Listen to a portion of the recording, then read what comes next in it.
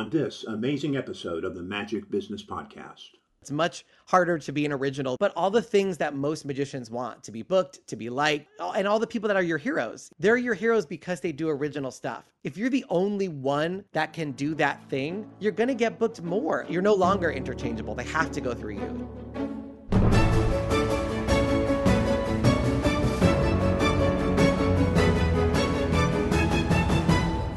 Welcome to the Magic Business Podcast, where we share insightful and delightful inner secrets about the business of magic.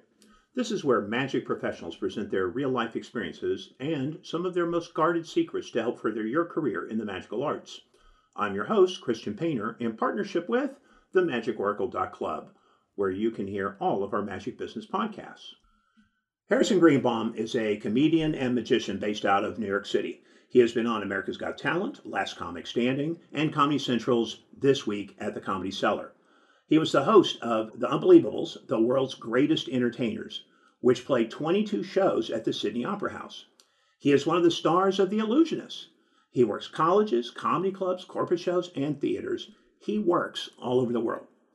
Now, Harrison is very funny, and he is known for his very strong views on comedy and originality.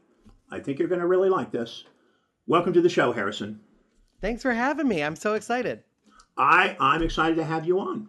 So, and we're going to start off with something. So just before the show, we were sharing some comments and ideas. And one of the things I had said was that I've always believed banana bandana is one of those tricks that is like training wheels. Put it in your show, but get rid of it as soon as you can. But you have a whole different attitude on that, don't you? Yeah. I mean, I think the vanishing bandana, when I try to explain to comedians what's wrong with magic, that's a perfect example, because I don't think they can't even comprehend what's going on. When I say, hey, not only did the magicians you've seen do that trick not come up with it or write the script or any of the gags or jokes, the CD that they're playing or cassette if they're older is somebody else that they bought it for $30. So not only did they not write it or come up with it, they're not even performing it. They're literally just robots. They're just, it couldn't be farther from what art is, in my opinion. And I have a chapter in my book that's coming out, which is called "You Are All Terrible," the book. And basically, some of the sidebars in the book came from comments and questions that I've gotten while I've given my lecture. And somebody had asked, can we use other people's acts as training wheels? Can I do other people's materials, get good at magic or comedy or whatever, and then eventually do my own material? And I would never yell at a child. Like, I teach at Magic Camp, and if you're a 10-year-old kid and you're doing Twisting the Aces and you do it exactly the way you saw Michael Lamar do it on Easy to Master Card Magic, you're 10 years old. I'll give you a pass. But I think that you should not ever really use other people's acts as training wheels, whether it's Vanishing Bandana or anything else. You don't see a comedian ever try to make the argument that it's okay to do Chris Rock material for 3 years, and then as soon as you quote unquote get good, you start writing your own jokes. Comedians just bomb for a while, sometimes for years, and it's painful and it's awful. But that's how you become good, is by living or dying by your own material. That's the actual artistic process. So using other people's training wheels, you're never going to actually learn how to ride the bicycle if you never get on the bicycle. So why even get on the tricycle? You know what I mean? Understood. Yes. I think just learn. And also, one of the issues is if you all you use is other people's material, you might kill because the audience doesn't know better. And that's like one of the things that I always kick my lecture off is, the problem with magic is there's a lot of Beatles cover bands, but everybody's acting like they are John Lennon. Just because everybody loves your rendition of Imagine doesn't mean you get credit for writing Imagine. True. So it's the same thing with that. It's like, yeah, you might kill with other people's material, but I think that's going to make you less likely to stop doing it because you're going to have to start from zero. So you're better off starting from zero from the beginning, so that by the time it matters, you're really, really good. And the creative process that you have in place is one that, results in actual artistic creation. Okay. I will ride this bike with you. So only 2 wheels. That's the key. So how will someone then, let's say, a young guy, maybe he's in his 20s, he wants to start doing this professionally. How is he going to go from, okay, I've learned all these routines from obviously other artists. how do I now transition? How do I get to doing them in front of whatever my routines are? How do I turn them first? How do I turn them into my routines? Well, I think, that's interesting the way you asked that question, right? So my whole thesis of my lecture, the art part at least, is that magicians are doing it backwards. So they start with a trick and then they try to come up with an idea for presenting it. And my argument is that actually that's backwards, that like most artists come up with an idea and then they figure out how to turn it into art. The sort of version of that would be if you want to paint the sky, like, oh, you know what, I'm going to make a painting of the sky. And then you go to the art supply store and you go, oh, I guess I need to buy blue. And I think I'm going to do it in acrylic.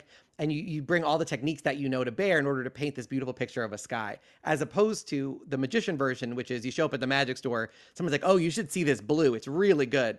And then you go, all right, I'll connect it to the sky. I've seen the sky once before. So you're not trying to take other people's routines and then adapt it to yourself. You sit down and you come up with just an idea, which I think is really freeing and really liberating. And I know all the people who use this process really enjoy it as hard as it is. You just sit down and you go, what should I be doing on stage? Like what, if I was a wizard, what would I do? Like, what would I do if I had actual powers? And so all of my tricks generally start from a joke or a script, and then I bring in the magic after that. The magic is not, I'm not starting with a trick in my hands and then saying, how do I jam it into my act? I think that's actually ends up being a harder way to get a really creative product. Yes, I would have to agree with that. As we've all seen, what I call the parade of trick show, which is next Right. trick, next trick. Yeah, every um, magician is a collage, right? They're just taking a little bit of that and a little bit of that. It's just either a collage, a montage. I mean, one of the jokes at Magic Camp when we're judging, the competition is you see a lot of acts. I know you have a kid who's, 12 years old and he's like, "Well, I was on this business trip to China." And you're like, "None of that is true. There's right. no way no way any part of that is accurate." So let's say you're working with a younger person, and they're trying to come up with maybe their first piece, right? Mhm. How do you help them create that? Kids, it's actually, I think, easier to work with kids because they're not so stubborn in their ways yet. They're still learning and they're open to trying different things. So with a kid, I always say, I want you to just imagine your dream show. If you could just have your dream show right now, there's no constraints of ability or budget or anything, what would it be? And usually, almost inevitably, they come up with something that is achievable. If they say, I want to make an elephant appear, the odds are I don't think they can afford the upkeep on an elephant. So we might have to True. tone down that idea. But if they're like, yeah, I want my arm to disappear. Somebody had this I was doing an SYM lecture and some kid said, I want to make my arm disappear and then do one-handed magic. And I was like, that's doable. We can actually come up with a method that you can do that would make it seem like your arm has disappeared. And then there's lots of really cool tricks you can do with just one arm. So that was a very achievable idea and really cool. And you could tell that once he realized that he had this idea that nobody maybe had before, or that at least his approach would be something unique. I think he was really, really excited. I think kids particularly are like, wait a second, there's no restrictions here. I can create literally anything, and I think it should be really freeing. Okay. All right. So let's go in a different direction. Probably one of the most popular tricks currently is three fly, where three coins come from disappear from one hand and appear in the other. Would you just tell someone, don't even look at that, just step away, or would you allow them to look at that trick and then grow from it or try to expand from it? No, you can learn tricks. My whole thing is No, I mean you if they learn. want to put it in their show. Let's say they looked at that trick. Oh, I would love to put that in my show. Yeah, you're not you're learning three fly and you're understanding how it works, why it works. You get really good at performing it, and then eventually the hope is that you have an idea that comes along that it makes sense for three fly to be the thing that illustrates it, or that it makes sense to use that trick to express the idea that you came up with. So you should learn all the tricks and learn as much as humanly possible. Um, but yeah, in general, it's not like you learn three fly and then you go, how can I come up with a story, and it's that Houdini problem, right? Everybody learns a trick and then figures if I just pretend that the coin is Houdini and the other two coins are his brother and his wife, now I have an art piece. And you're like, that's not how it works. Understood. Okay. And that's what I'm trying to do especially for our listeners to make sure they understand that you're not saying you have to come up with whole new methods. No, I mean you can. I mean the beauty of coming up with the idea first is sometimes a method doesn't exist, so you have to adapt and change. you use them, you like a painter doesn't have to invent paint every time, Hmm. but they might have to mix their own their own shade of blue. There might not be a shade of blue that is exactly the right one. So you have to learn all the technique and method and learn as much as possible and have a group of friends that expands your sort of resource base and have a library that expands the amount of knowledge that you have. It's more about coming up with an idea and then making sure that the tricks that you're using and the methods that you're using are helping express that idea as opposed to the other way around. Okay, I think you expressed that very well. Oh, thanks. Now let's go to the next pain point, which is comedy. Oh, and what a pain point it is, huh? So how are you seeing comedy in the magic world right now? Well, you know what? We have this mentality I call it the magic store mentality. People go to a magic store and they buy tricks.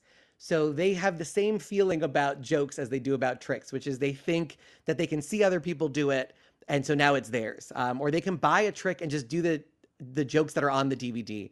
And that's just not, I mean, as a comedian, that's not how comedy works. If you wonder why comedians hate magicians, it's because of that. It's because comedians spend their entire lives working on jokes, and magicians don't, and then still perform at the same comedy clubs. So you can understand why comedians are furious. Absolutely. The first time they see Vanishing Bandana, they go, wow, that's a really cool thing that this guy came up with. And then when they see the second guy do the exact same trick, they're like, oh, they bought this. This was $30. So you have to write your own jokes. So now, what are you going to say? What are you going to tell? Because I'm just going to tell. I know you've already had this question, so but I want the listeners to hear. What are you going to tell the magician? Says, yeah, but when I say, stand over here on the trap door, I get a laugh every time. I mean, first of all, I would question that. Like, most of this hacking material is so old and stale that, like, do you get it at a magic convention where everybody laughs because the line is also in their act? So if they don't laugh, they're admitting that they have terrible jokes. Like, it's two things. One, if you're using stock lines, the odds that it directly applies to you or is really appropriate for that moment is much lower than a line that you write for yourself. And you're honestly kind of robbing yourself of the opportunity to come up with material that is uniquely you. And I bet you if you come up with stuff that is actually yours and actually related to who you are on stage, it's going to kill much harder. Like I know that in my comedy journey as a stand-up, you would write all these jokes because Chris Rock always said you're only as good, you only get as far as your jokes will take you. So if you're not far enough, if you're not where you want to be, you need to write new jokes because the jokes will take you as far as they can and not much further. That is great. And you could say that the same with your magic tricks, right? 100%. And the thing that I notice with comedy in particular, because it's so easy to see it, or really to hear it, which is you go on stage and you're killing, and you go, wow, these jokes are killing as hard as I'm killing as hard as a comedian possibly can. And then you write a joke that's a level above that, and you go, oh shit, every joke that I have is not killing as hard as I could be. So then you throw them all out, or you fix every joke, and now you're killing at this next level. And then you write another joke and you go, oh my God, it could be even more. Or sometimes I remember seeing Bill Burr at Caroline's right before he was selling out so much that he had to move to theaters. Like Caroline's was not big enough to accommodate his audience. And he was killing to like a physically hurting level that people were crying. They couldn't breathe. They were like in physical pain from how much laughter he was constantly causing them. And I was like, oh, you can kill real hard. And so every time I thought I was killing as hard as I could, I realized there was another level. And it's great because you throw out every joke that you have and you write the next level and the next level and the next level. And so I would say that probably even if you think you're killing, even if you're getting pretty good laughs, you see with magicians and comedians where they walk off stage and they're like, I killed. And I'm like, no, I've seen killing. I don't know if you're aware of the level of what killing can really sound like. Well, what they meant was that was one of their better sets. Right, but better Right. set. But that's if all your Yeah. sets are terrible, and then you have one that's not so terrible. Is Then you is killed that in the your goal? mind. I mean, Right. the way you figure out a good magician and a bad magician, or a good comedian and a bad magician, the Hmm. comedians that I love and the magicians that I love will kill, but one person is upset or not laughing, and that's all they can focus on. And they walk off stage, and you go, "You killed," and they go, "That one guy wasn't laughing enough."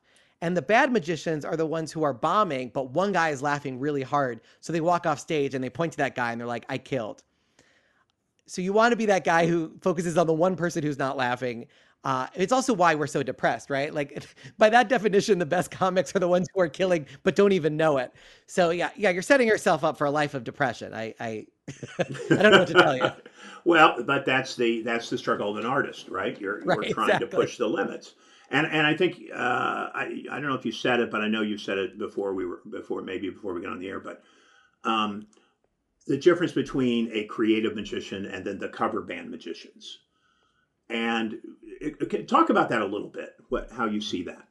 Yeah, I mean, like in music, again, it's not for me, it's not me denigrating cover bands. Like I have one of my dad's very good friends is in a Journey cover band and he kills it. Like he goes on world tours, he loves it, but at no point does he ever tell somebody he's actually in Journey. Like at no point is he like, this is my band songs.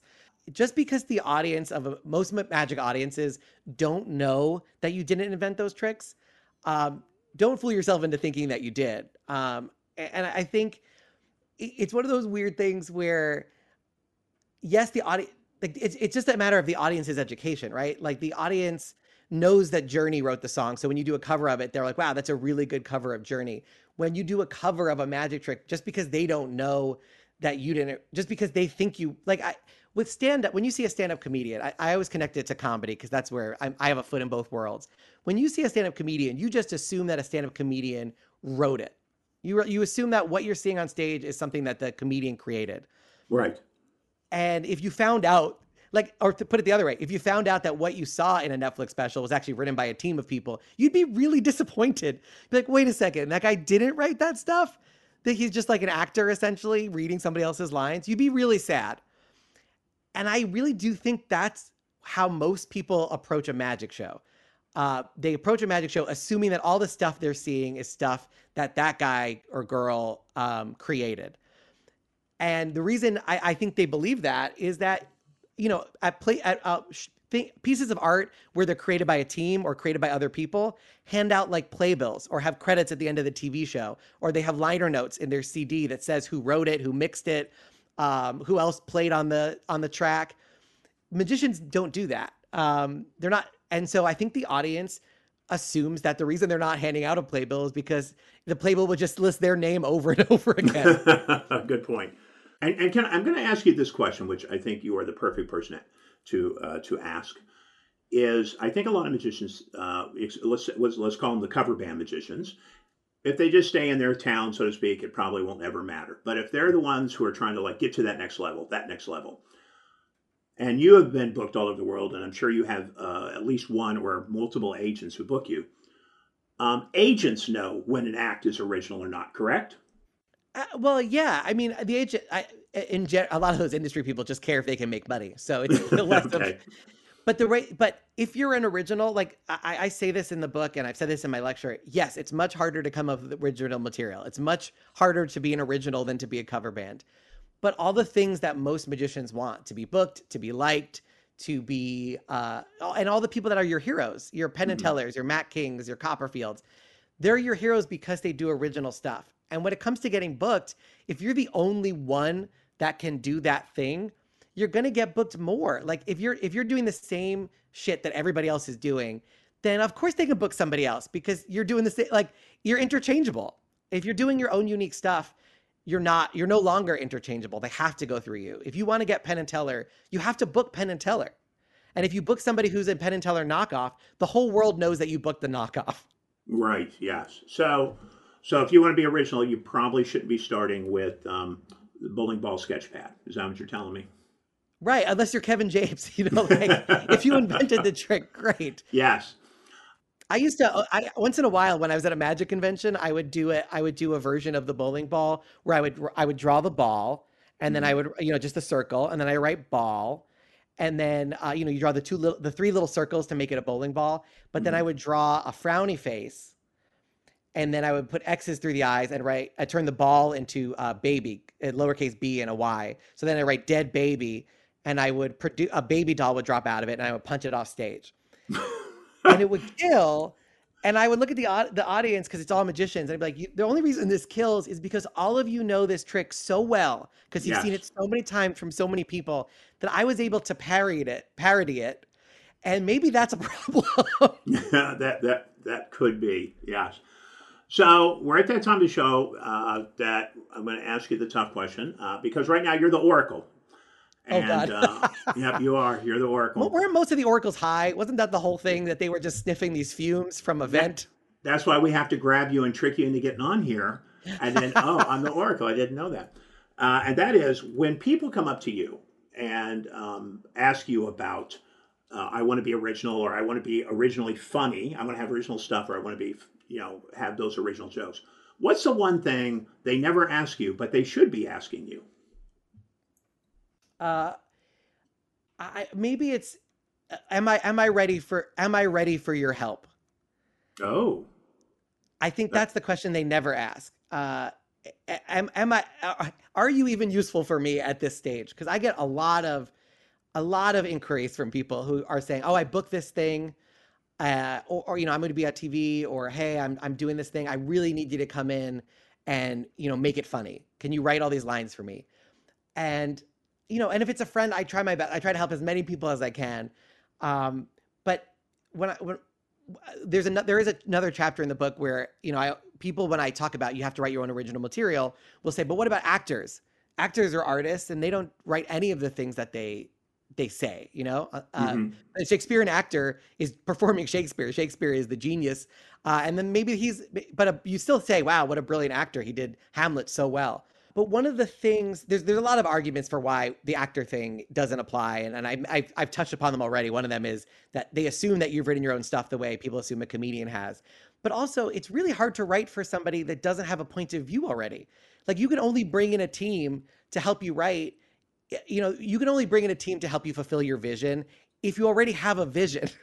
So let me, and by all means, please comment. But you're saying a lot of people come to you, they don't have a point of view yet, they don't really have a character yet, and now they're saying, okay, I want to be more funny or I want to be more original, and you're telling them you're not even ready for that yet. Yeah, sometimes. I mean, like if you think about, people will say, "Oh, you have comedians and they have to write their own stuff," but what about Letterman? And yeah, or somebody more current, Colbert or Fallon. Like, absolutely, they have a team of writers, and a lot of it is due to the fact that they have to come up with new material every single day, and that's an inhuman ask. One person can't write that much material every single day, 5 days a week. But the reason they can even bring writers in is because each one of them has a very distinct and unique voice. So it's very easy to write for these guys because you know how they sound. Like Matt King has a very defined style. So if I was brought in to write for Matt King, um, I could write for him because I know what his voice is, and he has such a distinct point of view. Um, some people, when they ask me to help them write, I say, hey, well, what is your point of view? What is your tone? What is your character? If you don't have any of those things, I can't really help as much because I'm just throwing things against. I'm just trying to get things to stick because if you can't even tell me, are you snarky? Are you super nice? Are you mean? Are you cutting? Are you what are you? Hmm. If and sometimes you get brought in to write for somebody and they don't even know their basic character. And if you don't know their basic character, how are you supposed to write for them? I'm sure I'm talking myself out of a job because if you have lots of money and you want me to write jokes for you, I'm probably available, whether you have a character or not. But I think the point, the point really just is that you want to develop your own unique point of view and your own character and persona. And it's only at that point that you really can bring in people to help you. And so I think that's why I encourage people so much to come up with their own material and to not use the training wheels. And it's all because if you develop a really strong, unique character and persona, the sky's the limit. And so I really hope people do that. And honestly, it all comes from a place of me hoping that everybody gets to be the best version of themselves on stage. Because the book is called "You Are All Terrible," but the whole hope is to make everybody a little bit less terrible. Because I do love magic, and that's why I do it. Harrison, if anybody wants to know more about you or follow you, what can they do? Yeah, you could just go to @Harrison Comedy on Twitter and Instagram, or just check me out on my website, harrisongreenbaum.com. That has all the info. We had a blast. I'm going to look forward to seeing your book. getting your book when it comes out. And Yeah, You Are All Terrible, the book. It's going to be available through Vanishing Ink sometime this year, 2021. So I'm very excited. Harrison, thank you so much for being on the show. Oh, my pleasure. Thanks for having me. Thank you for listening to our Magic Business Podcast. Please visit themagicOracle.club, where you can hear all of our Magic Business podcasts and enjoy a vast array of additional magical knowledge. I'd like to leave you with this quote from David Copperfield. From the very beginning, I studied acting, directing, lighting, dance, and movement. I didn't rely on just the magic to take place. It's a shame that a lot of magicians just rely on the trick itself and they have no other abilities. They get away with the wonder factor, and I don't think that's enough. It's great, but it's not enough. As always, we at the Magic Oracle wish you continued success on your path in the magical arts.